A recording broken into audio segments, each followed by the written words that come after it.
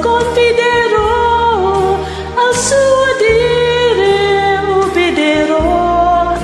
Per me in croce lui soffrì, per riscattarmi lui morì.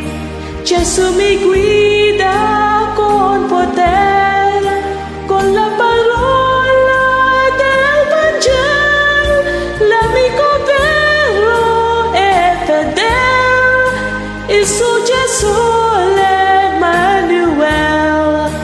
Dolce parola di Gesù, essa mi guida ogni qua giù.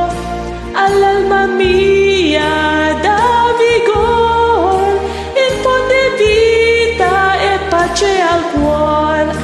Gesù mi guida con potere, con la parola del Vangelo, l'amico vero e fedele, il suo Gesù l'Emanuel. Avanti sempre con valore, voglio seguire il Redentore. Ondi nel cielo lo vedrò, simile a lui allora sarò. Gesù mi guida